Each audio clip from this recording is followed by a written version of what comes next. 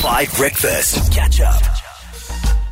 It's Magnets from Disclosure on 5. 8:10 in the morning on the best morning music on your radio. Welcome to the show. It is after 8 on a Thursday, so it's letters to the show. You pick exactly what we do until 8:30. Anything in the world that crosses your mind that you want us to talk about, you want to ask us, you want to make us do, let us know on the WhatsApp line. That's how you send in a letter to the show, and then we'll do it. Letters to the show. Anything you want to know on 5 Breakfast. All right, team, let's start with Dean. Lekker boys and boys dinner. Just a quick question. If there was one place in South Africa, Medwell, South Africa, that you wouldn't mind moving to, where would that be? Oh, that's good. Okay, so we obviously all live in Johannesburg. Can I just say, for interest's sake, Madly, that we don't say Cape Town, like somewhere else? No, I wouldn't. Are you done with Cape Town? No, not done. Like, I mean, but it's not like, oh, that's the only place I would want to move back to. There's so many different places that I have multiple lives in my head. There's a Marley that would go to Cape Town and settle there, blah, blah, blah. Then there's a Marley that wants a farm. Then my favorite Marley is the one that wants to go to Ballito and live in Ballito. So you are into KZN. I love KZN, especially Ballito. It's like still a small town vibe. Yeah. But I mean, you're in the city. You're so close to Durban. Like, I don't know. That's just, it feels like you live on an island. And it's holiday. It feels like holiday every day. Holly Zondo, let's rule out Johannesburg as a whole.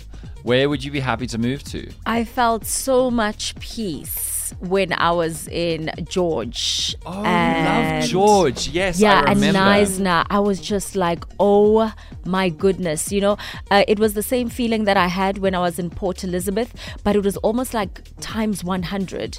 So I can't pick between the two. Okay, but let's go with George. Well, they're so close. They're so close together. Yeah, and George has an airport, so I would say stay in George. Then you can fly to your gigs and do your job. Yeah. And then a weekend home in Knysna. Oh, and also, that would be the life. Between George and Knysna is Wilderness, which has the best beach. Yes, it's just the best beach. Such a nice drive as well. The beach, it's beautiful. It's perfect. Cute. It's perfect. Everyone wants to go to the coast. Tabo, you can't say Pretoria. Where would you go? Okay, so I don't want to move to the coast. Bloemfontein. I actually used to stay in Mbombela for a couple of months. No, you can't say somewhere you've been before. What? Okay, fine. You want to go to Nelspruit? Cool. Yeah, I would love to live in that Nelspruit. Would you? Yeah, first of all, it's a lot cheaper than Johannesburg and Pretoria. That's true. A little smaller. There's like this kind of sense of community there. Cute. It's not as cosmopolitan, and I like that. That's true. Yeah. I would move to Jeffreys Bay. I love Jeffreys Bay so much. The Eastern Cape is my favorite area of South Africa. And so within the Eastern Cape, it's so hard to choose. I loved living in Makanda. I love Coffee Bay up the coast. I definitely wouldn't stay in a city. But Jeffreys Bay has got that kind of like, you're just not in the world. It's just beautiful beaches and there's surf and the town is run beautifully and it's gorgeous weather and you just feel like you're on holiday all the time.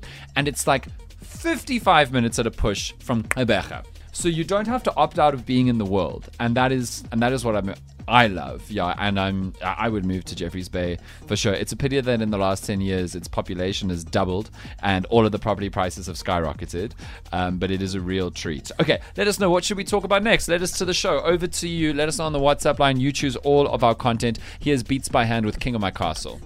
Letters to the show. Anything you want to know on 5 Breakfast. Susie from Cape Town asked such a good question. Her question was, guys, what was your plan B career-wise? Now, Susie, I just want to say that this job wasn't necessarily any of our plan A's, which is not to say that it wasn't our first choice. It's just like, for me, I didn't know this was possible. Like, I didn't know this could possibly be in my future. So my plan A was somewhere else, but this became plan A once it appeared. You know what I'm saying? So I did radio and I was one of those people, I was annoying. I had no plan. I was just like enjoying my life and like studying at UCT. As I think I've mentioned before, because I'm the child of academics, it was extremely cheap. There were massive rebates that allowed me to study and I was kind of trying to figure it out. And at the back of my head, I just thought to myself, I'll probably end up doing law. I did debating a lot. My dad is a law academic, all those kinds of boring things. And then I did law for 3 weeks. And after the first test, I knew I had failed and I knew that I didn't want to do it anymore. And I dropped out before the marks came back because I was like, I don't want my dad's colleagues to see how stupid I am. It'll be like bad for him. And then I had to go and tell my dad that I dropped out. And he said, good. That's the right choice. And then I was like, what do you mean? He's like, you weren't ready. And what he was trying to say was like, I wasn't excited enough about doing law to be a good law student. There wasn't the necessary motivation present. So then I started doing radio, and I really loved radio, and maybe in some vague, but I got rejected by every radio station, hey? Every radio station heard my reel when I was on campus and was like, the one radio station, they gave me a copy of the BCCSA complaints book because they were like, you're running content that we will never put on our station. It's too risky, it's too edgy, it's too fresh, it's too unsafe.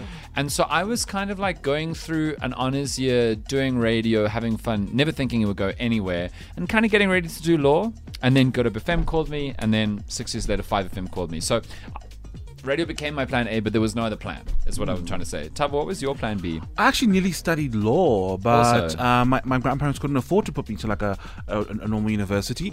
And so I then decided, okay, let's see what this journalism thing is about. I knew, like, sometimes you just know. But you always loved the news, I've right? always loved the news. Okay. But also, even in my wanting to do law, there was like a news aspect to it. Because I thought, okay, maybe I'll work for the Public Protector's Office. At the time, Chilima Donsela was the Public Protector. Yes. Or like another Chapter 9 institution like the Human Rights Commission. And then I'd work for the UN or whatever. Yeah. But yeah, you know what they say? Sometimes you're here because your plans don't work out. That's interesting. Yeah. Well, I'm sorry that your plan didn't work out and now you have to sit with us. It's okay. Madly, what was your plan A/B? Okay, so I'm going to rule out anything media or entertainment or acting related because those are the things I studied. But I feel like we are in an industry where I don't want to say those things because I could still do it. Yes. So for me, the other thing I would have liked to do was psychology. So I did that as a subject, but obviously to be a psychologist, it's a whole different road you need to walk. You need to get into honors and masters, clinical and everything. But for a long time, I really thought maybe I should do that. But I think I'm just too sensitive. Like everything would just be a bit too much for me and I wouldn't be able to separate work from my own life. I would be too, I would You'd become get upset, I would become entrenched in how can I go and enjoy my life just hearing what everyone else is going through. And then the same as you guys, law. But my dad was like, no, that's no place for a woman. Like and I think back in the day also it was much more dangerous and I see. He felt like, sure, you really like, it's a very tough industry and we see stories about law and cute, you're going to walk there like Legally Blonde with your nice outfit in the court. And he's like, nope, it's actually a lot of research. It's reading. Totally. The being in the courtroom is like literally just one little aspect of it, but no one knows all the other effort that goes into it. And it's a tough, hardcore. Absolutely. Holly Zondo, you were going to be a scientist. Funny enough, even though I was studying and doing everything in between, I just always wanted to marry rich. So I still want to do that. You've got time.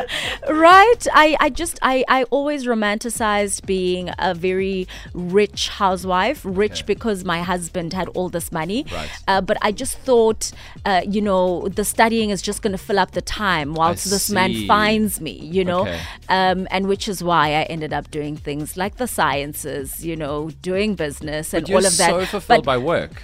I am, but I'm still looking for that rich man who's going to just sweep it away. Yeah.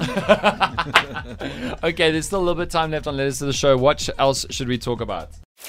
Catch up on some of the best moments from 5 Breakfast by going to 5FM's catch-up page on the 5FM app or 5FM.co.za.